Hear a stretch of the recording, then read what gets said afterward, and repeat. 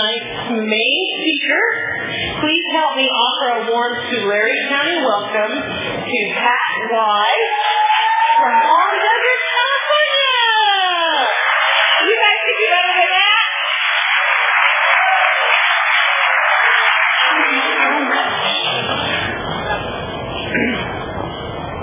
Hi everybody, my name is Pat and I'm an alcoholic. And I'm really glad to be here. Thank you for inviting me. It's an honor and a privilege to participate in the meeting of Alcoholics Anonymous. I was in this town once before, 50 years ago. God, that makes me sound old, doesn't it? Actually spent one night of my honeymoon to my first husband in this town, sleeping on his aunt's couch. I don't know why we were doing that. That doesn't seem like a very romantic thing to be doing on a honeymoon, but we definitely did that, and I don't know why, but I've not been back until this very moment. So this, I think, is a better visit. I love being sober. I love Alcoholics Anonymous. I love the way, I love the way that I get to live my life today. If you're new, I want to welcome you. I'm here at Alcoholics Anonymous, and I hope that you find here what I and obviously many other people here have found. I started drinking when I was 13 because I was at a party and people were drinking, and I just, kind of wanted to fit in, and they were drinking rum and coke, so I drank rum and coke, and the magic happened to me that I assume happened to you if you're sitting in a meeting of Alcoholics Anonymous, and that is it changed how I felt. It changed how I felt about me, and it changed how I felt about you. I have always described myself as being extremely shy. In Alcoholics Anonymous, you call things by different names. You call that one self-obsession. I like shy better. Shy implies it's not my fault, I can't help it. But self-obsessed is what I am. I think about me all the time. How do I look? How do I sound? What are you thinking about me? And so I'm at this party and I'm feeling all of that, and somebody handed me that rum and coke and I drank it, and those feelings went away. I think I probably really relaxed for the first time in my life that night. I drank too much that night, which should be my habit, and I blacked out and passed out, and I woke up in bed the next morning with a Marine that I didn't know. Now, that was a lot more than I meant to do that night. I was a nice girl from Newport Beach. The girls in my crowd were not behaving this way, and I felt bad the next day. I was embarrassed. I was ashamed. I was terrified I'd get pregnant. But I drank again at the very next opportunity without a second thought. I was apparently willing to pay the price to drink from the gate, I didn't think any of this through at the time. It sounds like I have insight into my life. Believe me, I didn't have it at the time. The insight came long after I got into Alcoholics Anonymous. And really, I started having insight into my life when I started sponsoring other women in Alcoholics Anonymous. Anyway, for a while I was periodic, mostly because of my age. I didn't have access to alcohol every day, but I found it, and often. We're like magnets. We find each other. I'm 13, 14, 15 years old, and I don't ever remember asking anybody, where do you get a phony ID, but I became possessed of one. I don't remember asking anybody, where are the bars or the liquor stores in Newport that will sell to minors, but somehow I became possessed with that knowledge, and so, I drank at every opportunity. When I drank, my behavior never got any better than that first night.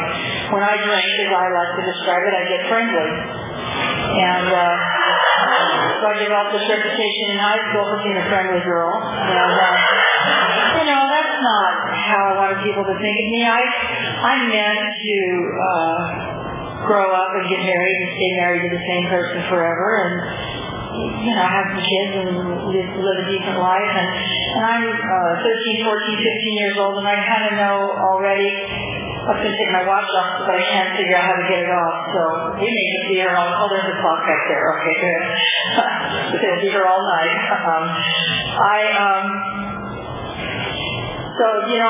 I'm drinking mostly on weekends at parties and behaving badly and developing this reputation and feeling bad about myself and getting in a lot of trouble.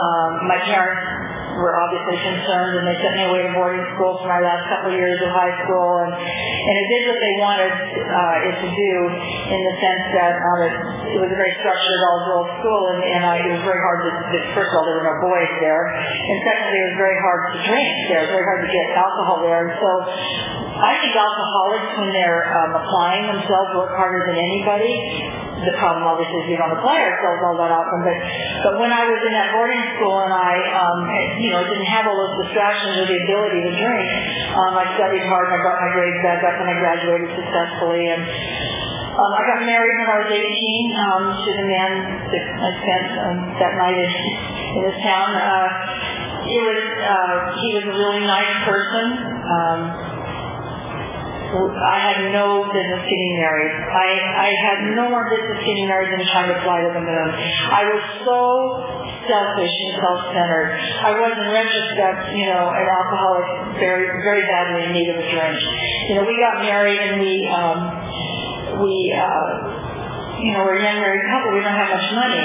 We got these little jobs, and so we don't have much money to drink. We drank a little bit when we were dating, but now we're married. We don't have money to drink, and I can see today clearly I was restless, irritable, discontent, as our book describes. I needed a drink. I didn't know that. I just knew that I didn't feel happy there, and it wasn't that we were fighting or anything. I mean, he was a perfectly nice fellow. I don't ever remember having an argument with him, but we were actually only married for 6 months because I needed to leave. I made other things the excuse, but really, I just needed to drink. I divorced him, and he didn't really know what had happened. He didn't know why I had left, and I wouldn't talk to him about it because I didn't know why I had left. I just knew that I had to. I mention that, I almost always mention it when I talk, because when I got sober and alcohol, that all happened when I was 18. I got sober when I was almost 31, and I didn't see him then all that time. And I saw him after I was sober a few months, and he didn't see me, I saw him. And I thought, wow, this is pretty cool. Here I am, sober and Alcoholics Anonymous, and God drops this guy in my path. Here's an opportunity to make amends. This is pretty cool. And then my next thought was, I'm not sober all that long, and I'm not actually in that step yet. And I let that opportunity pass by. That was 38 years ago, and I haven't seen it from that day to this. It's an amend that I should have made. It's my strong recommendation. When opportunities to make amends present themselves, that you do it. Of course, with your sponsor's direction. I hope I get another stab at this one. I really wish I'd done it. I actually know where he lives today. With the internet, you can find anybody today. And I know exactly where he is. But I talked to my sponsor about it. She said, Pat, I don't think that he's married and may or may not have grown children. I don't know, but he's definitely married. And she said, I don't think that you have the right to leap into somebody's life 50 years after the fact to make amends. Because you might be creating grounds for new amends. You don't have the right to disrupt his life in a way that might be uncomfortable for him. And so I think you have to sit on that and hope that God does give you a shot at it, but you can't go pursue it. And that's hard. It's hard. I pray about it every day that God, if it is His will, that I get another chance to try to make amends to him. Anyway, so now I'm 18 and a half. I'm divorced. And I moved to LA, which is about 50 miles up the street from where I've been living, and I've got a job and an apartment, and I'm working as a secretary in a trucking company, and I'm drinking with these truck drivers, and I'm behaving there exactly the way I behaved in high school. Which is to say, before I left that trucking company, I knew most of those truck drivers. And my parents were divorced when I was really young. My father was vice president of that company, which is how I got the job. I remember I called him one day. When you're young and you don't have like your first job, it's hard to get that first job. And so I had these really good secretarial skills. So I called my dad and I said, would you consider hiring me? It's hard to get, I need a job. And he was very reluctant to do. I remember he said, I don't know. I don't think it's a good idea to hire a family member. He should have listened to his instincts. He hired me, and I behaved badly there. He called me one day. I'd been there about 6 or 7 months, and he called me, and he tried to talk to me about the way I was behaving, because everybody was talking about me. And I don't know about you. Well, you know about you. But we can't talk about this. I can't even think about it myself. I certainly can't talk to my father about it. And so I said some really ugly things to him on the phone that day just to get him off the phone. The end result of that conversation is he and I did not talk again until, except when absolutely necessary at weddings and funerals, until I got sober in Alcoholics Anonymous and made amends to him, and we have a good relationship today. So, I owe that 100% to Alcoholics Anonymous. Anyway, I left that job and I went on to the next job, and that job pretty much describes every job I had. I'm a very good secretary. I never had any trouble getting a job. And when I was new on the job, I'd be kind of nervous. I wanted, make a good impression and do a good job and all of that. So I would keep my drinking separate for a while, but eventually I would relax on that job, and then the drinking would creep in, and then I'd be drinking a little at lunchtime, or drinking a lot at lunchtime, and I'd be drinking after work with my boss and the clients and the coworkers, and sleeping with them, or their spouses. Doesn't matter to me. And I created a ugly mess, and I have to leave, and that's what I did, job to job to job. When I got sober, there was the 20 questions. There was a question on there, have you ever lost a job because of drinking? And I checked no. And I hadn't. I had never been fired from a job because of drinking, but when I got a little more honest, I quit every job I had because of drinking, because of I had so humiliated myself, or the heat was so I remember I quit more than one job after an office Christmas party without going back to sitting on my desk, because I knew that I couldn't face those people in the light of day after what I'd done the night before. I drank a lot in blackouts, and frankly I'm grateful for them. I remember plenty. I do not need more information, but here's how I drank. I went out with my boss and my coworkers one night. We're bar hopping around downtown LA, and we were all drunk. But I guess I was drunker than they. And when we wound up in the strip joint, I was the only one who auditioned for a job. Not really my fault. I know you'll understand when I explain this to you. We were at the stages like here. We were at this table directly in front, and I'd excuse myself from the table to go to the ladies' room, which was kind of down the hall behind the stage, and bumped into the owner of the bar in the hallway there, and was making some derogatory remarks about the caliber of his entertainment, and he said something to me along the lines of, if you think you're such hot stuff, which apparently I thought. So, a moment ago I was sitting here with my boss and my coworkers dressed over like I'm dressed tonight, and then moments later I'm on the stage essentially dressed in nothing, and there was that moment when my boss's eye and mine met, and he realized who that was up there. I can still see the look on his face, honestly, like it just happened. It's forever etched in my, probably his mind too. It was definitely a moment. That was another job I quit without really back to clean out my desk. So you kind of get the idea. I had no direction, no purpose, nothing in my life. I remember one time I discovered this bar in San Juan Capistrano. Now, San Juan Capistrano is not around the corner from where I was living in LA. It's probably, 100 miles maybe, 75, 100 miles away. And somehow I discovered this bar that had this mariachi band. The mariachi band played there every Thursday, Friday, Saturday, and Sunday night. There were 8 or 10 guys in this band, and they played there, and then those nights they stayed in a little local motel near the bar. And then on Sunday nights, after they finished, they drove back to Tijuana, presumably for their wives and their children. I don't know, because none of them spoke English. But I became I became their groupie. And I drove from Los Angeles to San Juan Capistrano every Thursday, Friday, Saturday, and Sunday night. I would hand the bartender my purse. First thing I did when I handed the bartender my purse, everybody knew me. Hand the bartender my purse and put it behind the bar so I wouldn't lose it. And I would sit at the bar and I would drink and request those sad songs, And then at some point there's a little dance floor where the patrons of the bar could dance. And at some point during the evening, one of these mariachi players would put his instrument down and ask me to dance. And I can remember moving around the dance floor with this guy thinking that all of you, the other people there at the bar, must be looking at me with I don't know, awe and admiration, thinking I must be somebody because I seem to know the band. Okay, I knew the band. I knew the whole band.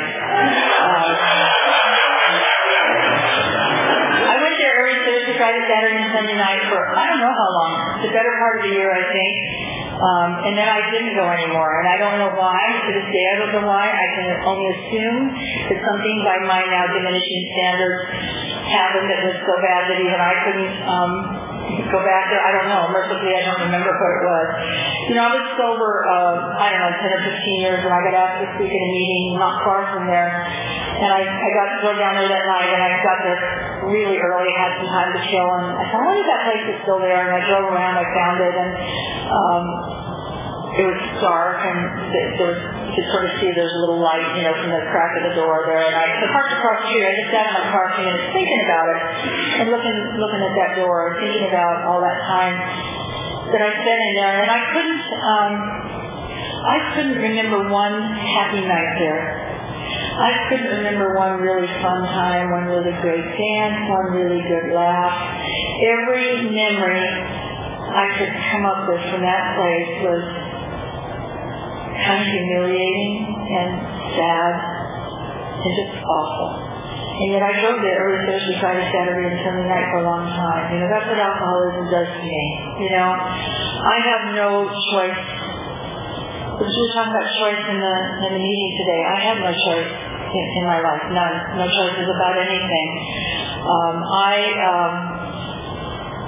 got married again. To go back to the strip joint. When I woke up the next morning after that incident, I was properly horrified at what I'd done. But it gave me ideas, and I actually got a job as a go-go dancer. Go-go dancing, in my mind's eye, seemed much classier than stripping. It's not, but I convinced myself that it was. And there were actually nice clubs that like on Sunset Strip that had go-go dancers. I did not work in those nice clubs. I worked in terrible places. And I met the man who was to become my second husband in one of these places where I was working. And he was... let's just say probably the most unsuitable man in the state of California for me. So, of course, we moved right in together and eventually got married. And, now I'm married again, but I am a full-blown alcoholic by this point, and my life is completely out of control. We had a lot of trouble. He drank, and then I met him in a bar, but he didn't drink as much as I did, and my drinking and my behavior behind drinking got to be this big topic of conversation around our house. Because although I'm married now, I'm still behaving like I'm single, I am completely out of control, and so we had a lot of trouble. I cheated on him all the time, and it was bad. He was a big gambler, and he was gone a lot at night at the racetrack, and, actually that was fine with me.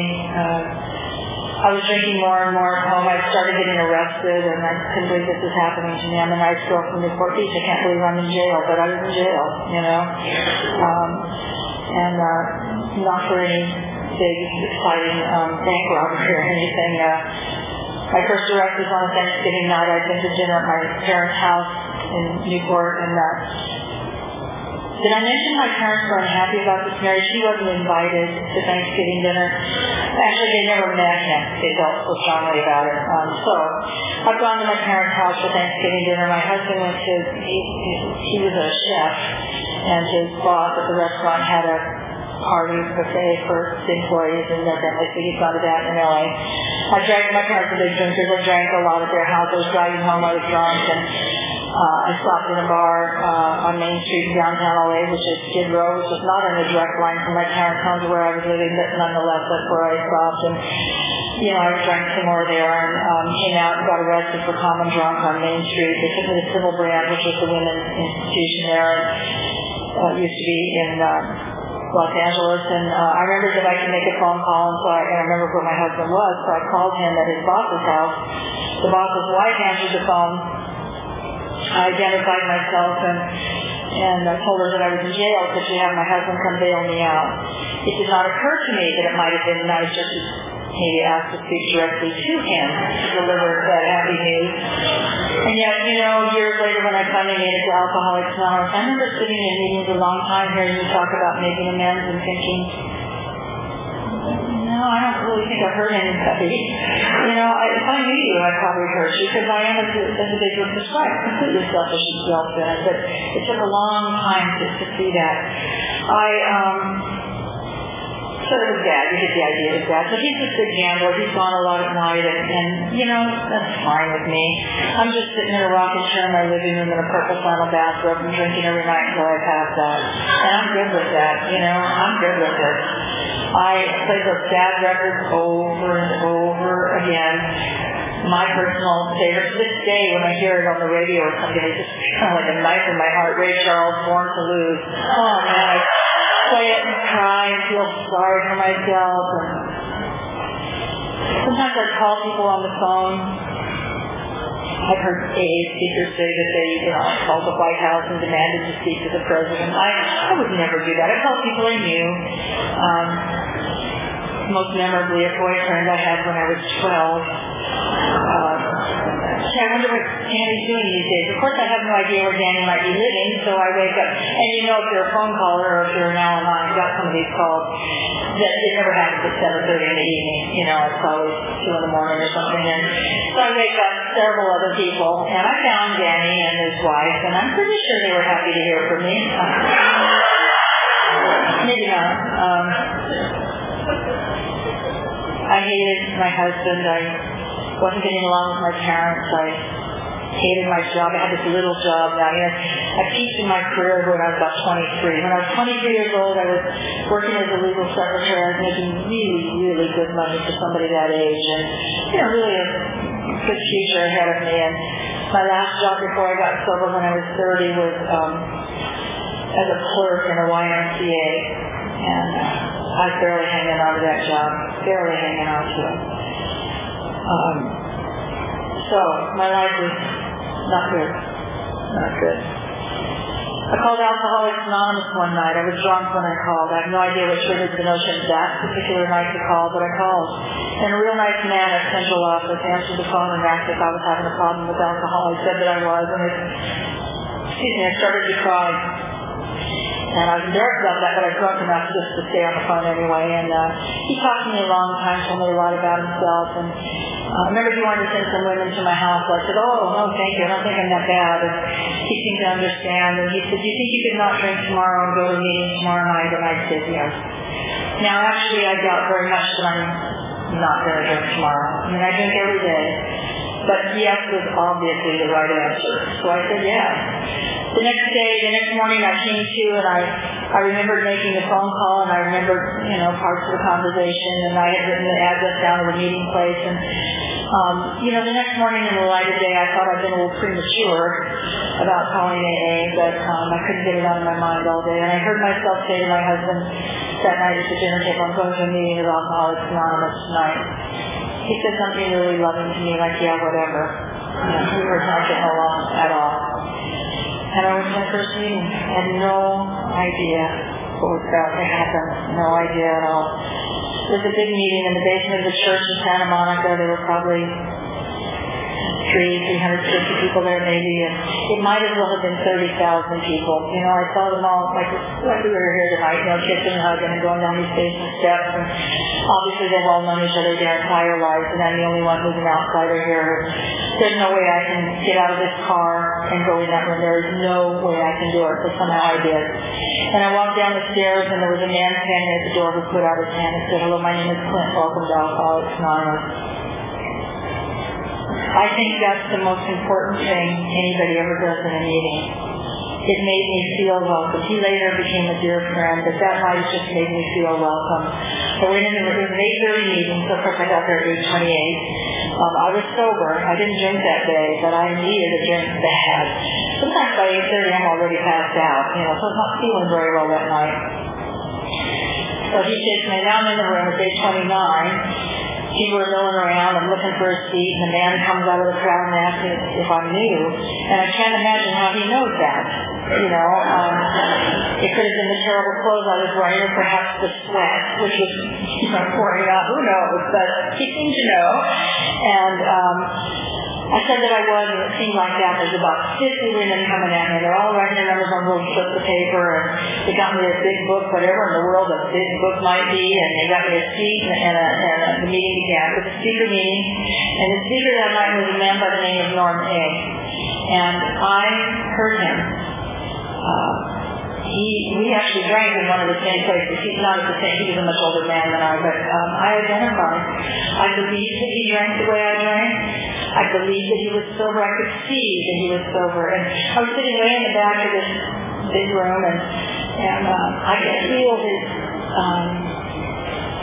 energy and his enthusiasm for life. I could feel it way in the back of the room. I think that night maybe if you'd asked me, I would have said, I don't know, maybe I can stay sober if I do whatever that guy's doing, but I will never be able to feel the way he's feeling. You can't get from here to there. It's impossible. But what I got behind, of course, was hope. We got up at the end of the meeting, we held hands and said the Lord's Prayer. And at the end of the Lord's Prayer, when they said, keep coming back, these two nice people on either side of me squeezed my hand. I did not know the whole room was doing that. I thought it was just these two people, and I was very touched, I have to tell you. But the minute they dropped my hand, I was out the door. I'm like stark raging sober. There is no way I can stay here and chat with you. I'm completely incapable of that. But I had the big book, and I sat up most of that night reading it, and I remember thinking, this is great. I liked the meeting. I really did. I wanted to go to that meeting every Saturday night and be a member of Alcoholics Anonymous. I heard you say that night that I should go to a lot of meetings, and I thought every Saturday sounded like a lot. So, surprise, surprise, I drank again on Friday. Now, on the one hand, Saturday and Friday I didn't drink. And I remember every day thinking, wow, AA really works. This is great. And then on Friday I'm drunk, and I kind of can't believe it. And I go back to the meeting Saturday, and I raise my hand for being under week of sobriety again, and I got some more phone numbers. I had plenty the week before. And one of these women said, it really works better if you call one of these numbers. And I couldn't imagine calling you. I don't know you. What would I say to you? I drank a couple more times that week, and then I called that woman who said that to me, and I was drunk when I called her. And she said, you don't seem to be doing too well on your own. I think you need a sponsor. Most of us have found that to be pretty helpful. I said, well, all right, what's a sponsor? And boy, she got all excited, and so I'll be, how do I get one? What is it? I'll be your sponsor. And okay, what do I do? And she said, meet me tomorrow. And she had a big book. I said, yes. And she said, bring it with you. So meeting tomorrow night and meet me early, and we'll sit and talk about sponsorship and Alcoholics Anonymous. And the next night was a Thursday. That's not meeting night, But I somehow sensed that maybe I shouldn't point that out to her, So I said, okay. I met her the next night, and the first thing she did is she took a copy of the meeting directory. She circled the meeting for every night of the week for me to go to. She didn't suggest or recommend. She said, on Monday you'll go here, on Tuesday there, we'll go here on Wednesday. And I said, oh, excuse me, I can't possibly do that. I'm a married woman. My husband is not happy at all that I'm at this meeting tonight. I certainly cannot go every night. It's completely out of it. We had this huge fight before I left the house tonight about me coming tonight. I can't do it. I can't. And she said something like, well, maybe you can do it with less than that with me as your sponsor. She said something like, if you want me to be your sponsor, I assume it's because you want what I have. And if you want what I have, I only know one way to get it, and that's to do what I do. And this is what I do. I didn't know it then, but it's so clear to me now my lifetime in the balance right there in that conversation. It could have gone either way. And I found myself agreeing to do what she was asking me to do. Now, if you knew this is important, I didn't agree happily, and I didn't do it happily, but I did it. And that's why I'm standing here 38 years later. I just did it. And your attitude, thank God, attitude doesn't matter. Attitude matters. You have a different signal to be a much smaller meeting, I just started doing what she told me to do, and I whined about everything. I cried all the time. I fought with my husband every night before I went to meet. He thought I was coming to Alcoholics Anonymous to meet men. Now, it's true I cheated on him all the years we've been married. It's also true that I noticed there were men in Alcoholics Anonymous. It's also true that I was more than willing to get better acquainted with some of you gentlemen. But none of the men in AA appeared to be interested in me, which hurt my feelings. And it really made me mad that my husband was accusing me of something I was not actually doing right at that minute. And so I felt really, really, really sorry for myself. Every night we would have dinner and we'd have this huge fight about me going to the meeting. And I would get in the car sobbing hysterically. It's a miracle I wasn't killed in the car accident driving to the meeting because I cried all the way to every meeting for probably the first year. My sponsor told me I had to get every meeting 1 hour early, not 55 minutes early, 1 hour early. And I had to have early commitments like cookies or chairs or coffee, things you do before the meeting. And I was to get to the meeting and 1 hour early and do my commitment and then circulate throughout the room and shake hands with other people as they got there, introduce myself, ask them how they are as though I care, get some phone numbers of 3 women that I don't already have, and then tomorrow, after the meeting, in addition to calling my sponsor, I'm going to call these 3 women whose numbers I got the night before. So I'd have this huge fight with my husband. I'd be in the car driving to the meeting, sobbing hysterically, thinking to myself, you know what, it's not worth it. If this is sobriety, you can have it. I'll go to this stupid meeting tonight because I'm already out of the house tonight, but this is the last one. I can't do this. It's too hard. I can't do it. And I'd get to the meeting and I'd sign the cookies around in the kitchen or whatever my job was, and then I'd come out and work the room, Hi, Fred, how are you? And Fred would say something like, fine, Pat, how are you? And I'd tell him how I was, until his eyes would glaze over and move on to the, hi, Mary, how are you? And eventually, mercifully, the meeting would start and I'd get some relief for myself. One night, I learned the most important, about 3 or 4 months sober, I learned the single most important thing I think I've learned in 38 years. I was working the room, which I just described to you, and I went up to this, I used to say an old timer, I used about like 6 more months in me or something. I went up to him and he asked me how I was, and I started telling, and he cut me off in mid-sentence. He said, I don't want to listen to that.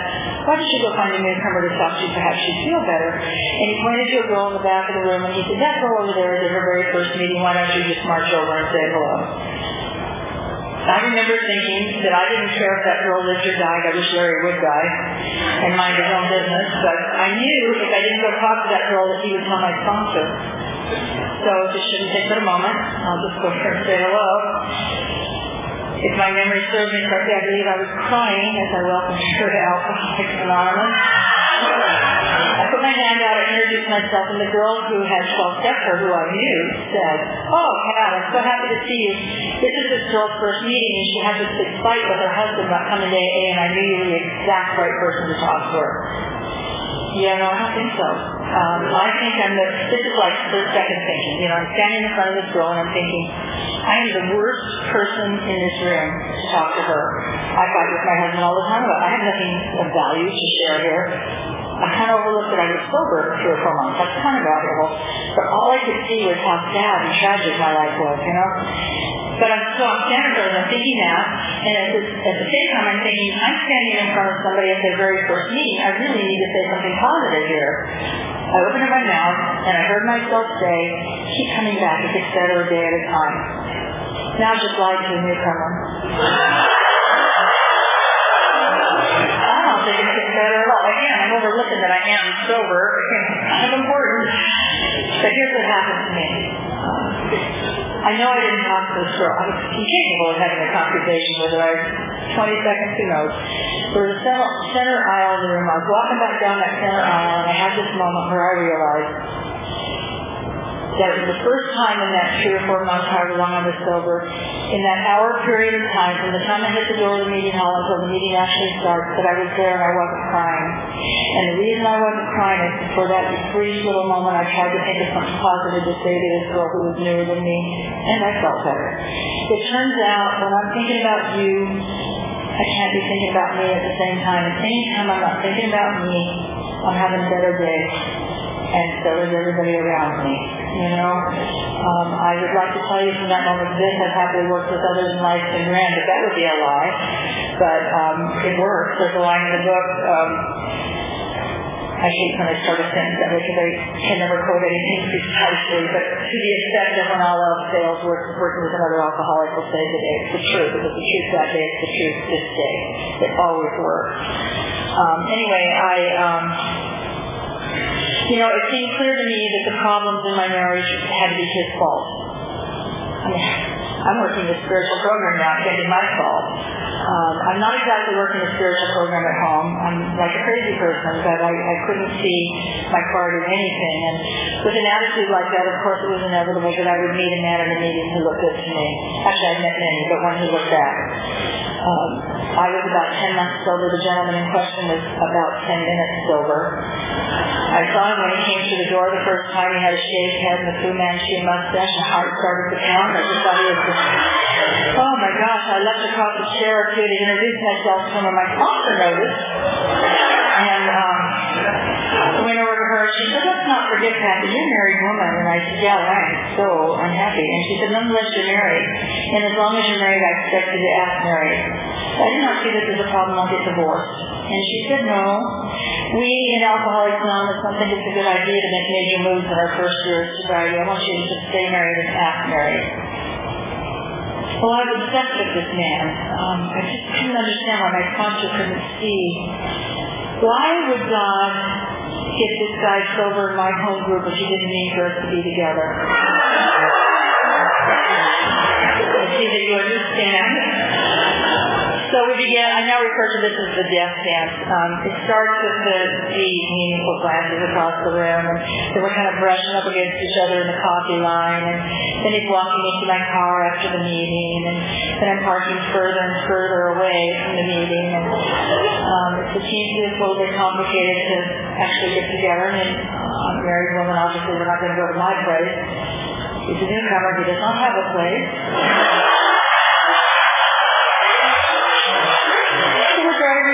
We can make anything happen. I mean, we're really very resourceful. We also at the time working at a record company in Hollywood, and he was very conveniently also working in Hollywood at a porn bookstore.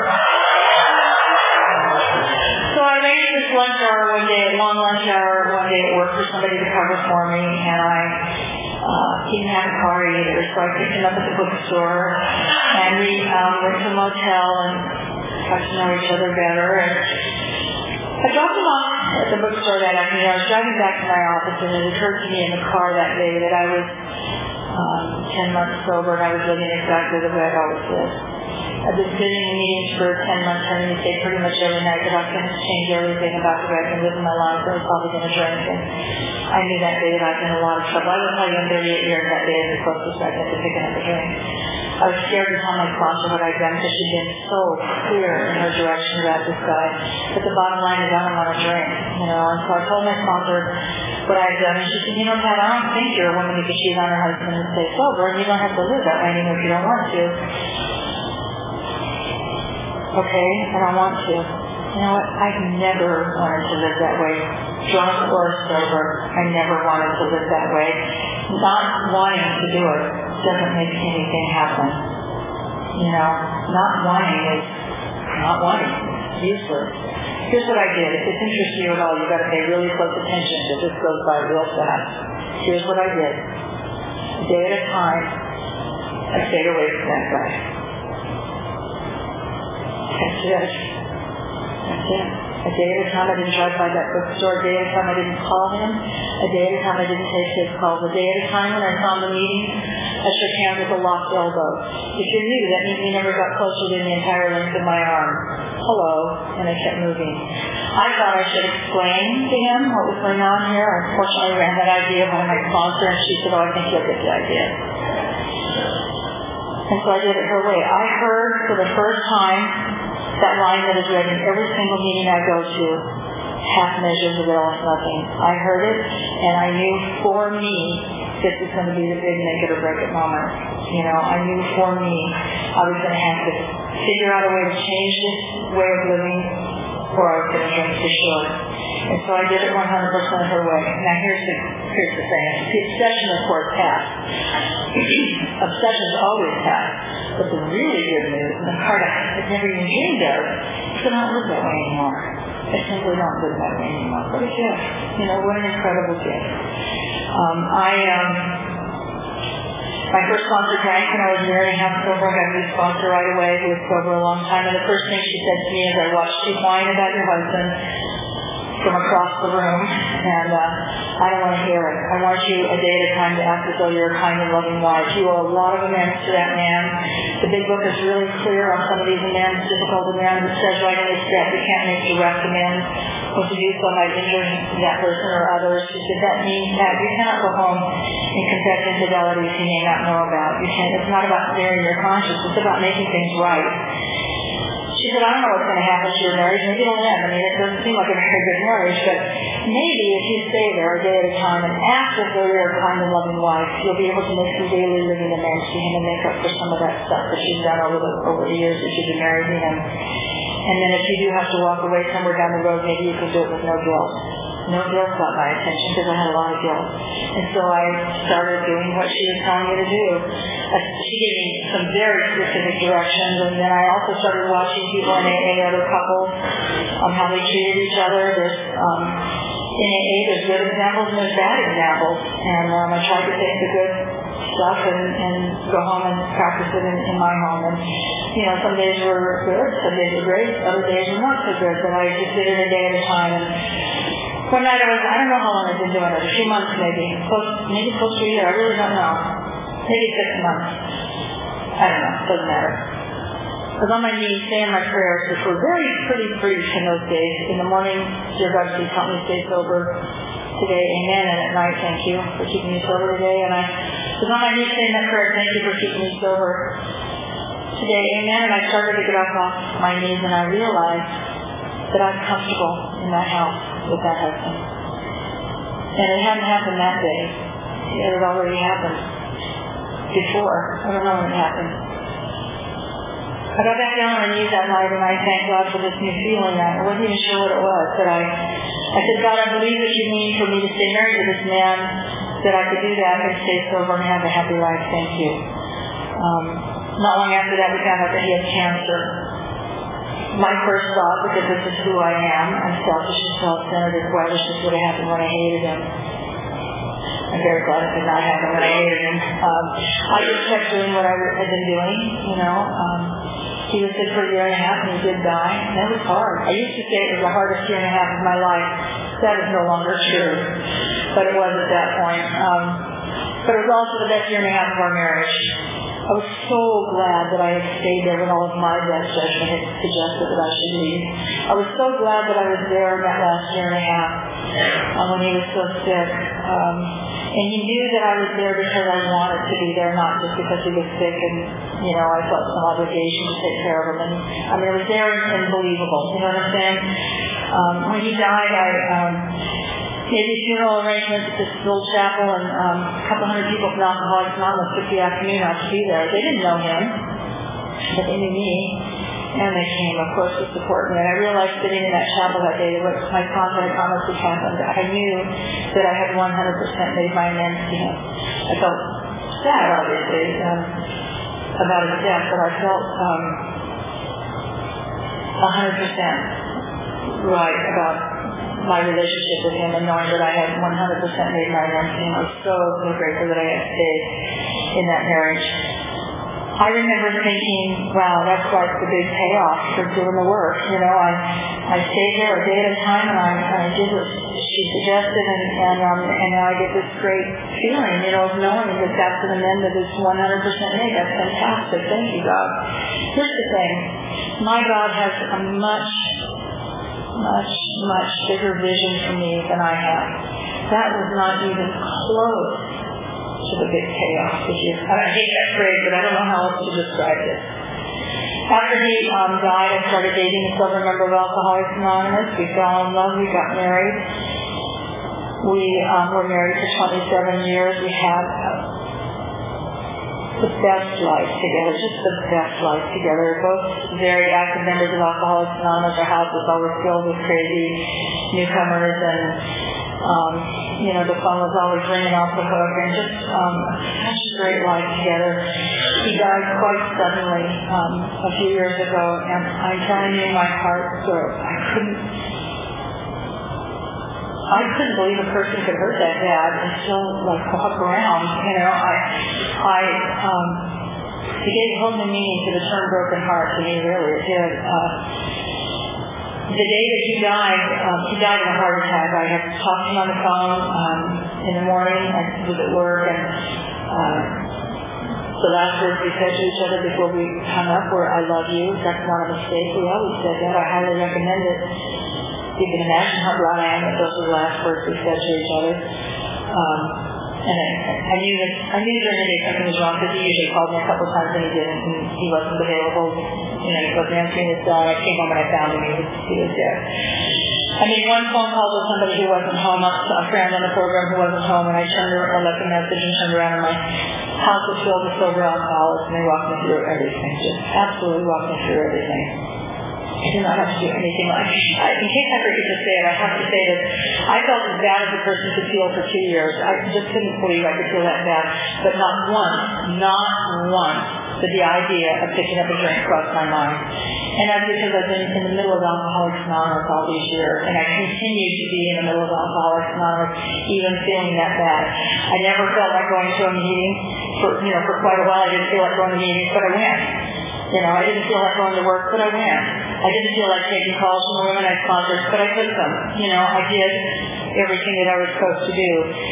After a few months after maybe a couple months after he died, I realized one day that I wasn't praying. That I stopped praying.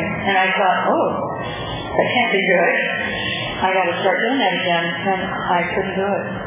I just couldn't pray. I talked about it because I know what to do. I talked about it in a women's meeting, and a woman there said to me, "Do you think if you could commit to us that you would read the 24-hour-a-day book every day?" And I said, "Well, yeah, I could do that." And she said, "Well, I would recommend you do that." So I started doing that, and eventually it led me back to be able to pray. I realized, I think I know, Kim and I used to pray together at night, and I think that's why I stopped. It was just too hard at first. But I just followed him. I asked for help. I followed direction. It doesn't matter how long sober you are. I have a sponsor today, and I ask for direction. I don't assume that because I'm sober a long time I can just do this stuff and that I intuitively know everything. I intuitively know something, but I don't know everything, and I'm not afraid to ask for help. I'm afraid actually not to ask for help. Let's see. After he died, we had moved my mother next door to us a few years before he died, so she's getting older, so we could take care of her, but not actually be living together. And right after he died, she became very ill, and I had to start driving her to Pomona 5 days a week for treatment, which was like an hour's drive away. My mother, let's see how I can say this. Vince and I were one political persuasion, and my mother was the complete opposite.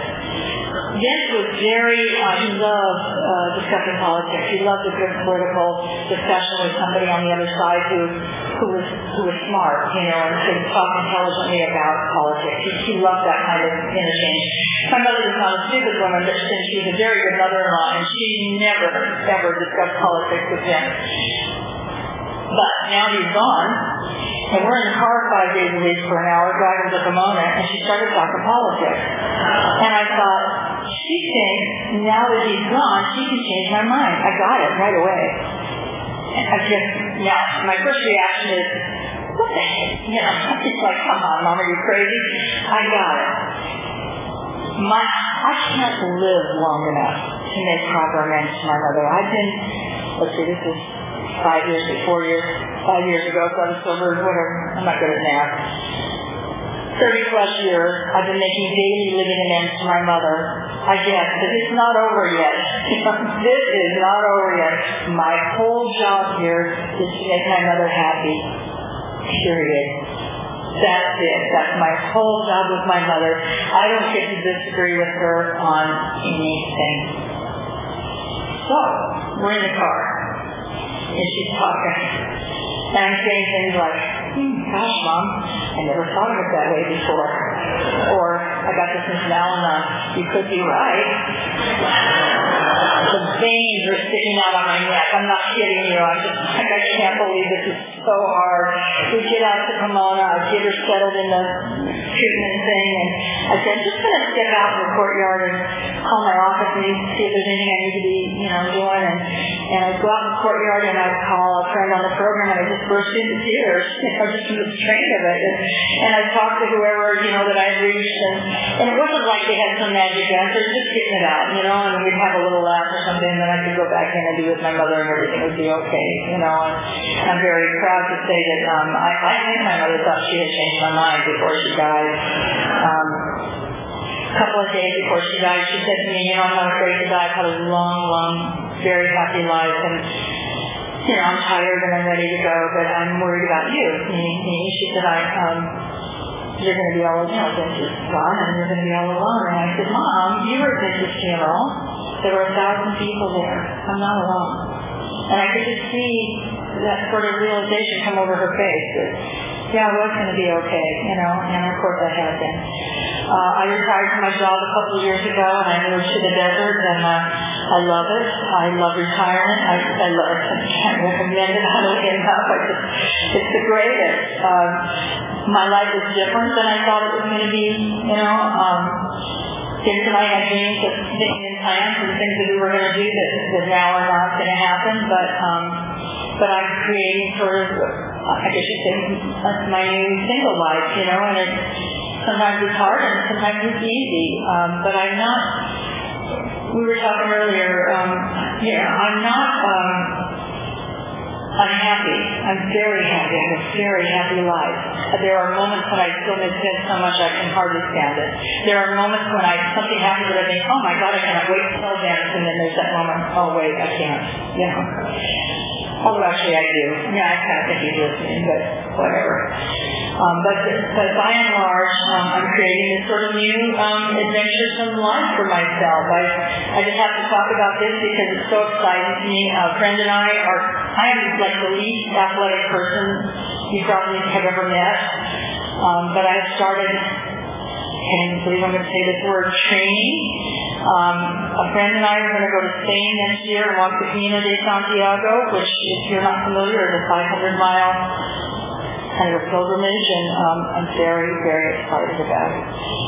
It's going to be like the grand adventure of my life, really, And I think about it, I think about it every day. I'm so excited. We're planning, we're training, we're talking about it all the time, and I love having that.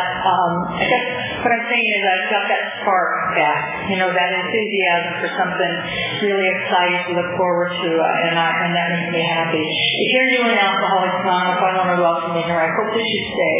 I would recommend you do 3 things if you're new. 1 is get a sponsor before you leave this room. 2 is get a home group, a place where you are the person who throws the cookies around in the kitchen or whatever your job is. That might save your life, if you don't show up for it, somebody might call you and maybe save your life. The 3rd thing I recommend you do is make a friend, somebody around your own length of sobriety you can talk to and hang out with. My first friend's name is Betty. I told Betty everything before I told it to my sponsor. When you're new, it's nice to hear how it sucks when it sounds out loud before you call your sponsor with it, because you might want to tweak the wording a little when you then call her. So I called Betty and say, here's what I was thinking of doing, or worse, here's what I've done. And sometimes she'd say what I hoped, because, oh yeah, that sounds cool. But mostly she'd say, oh man, you're going to call your sponsor right now. And I tried to be the same kind of friend back at her, and I think it's really, really important. She was sober 3 days less than me. When we were 10 years sober, she went out.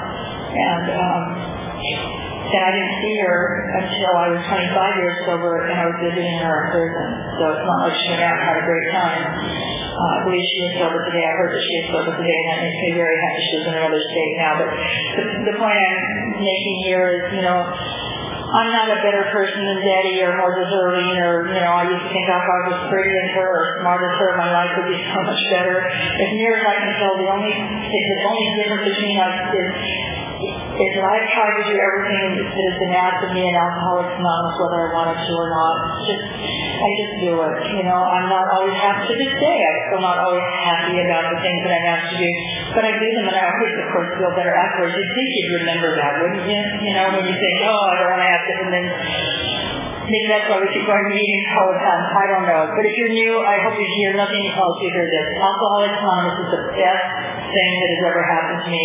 I live this incredibly good life today because of it. I feel comfortable and I feel comfortable in my own skin. Life is good, and I'm very glad to be here. Thank you.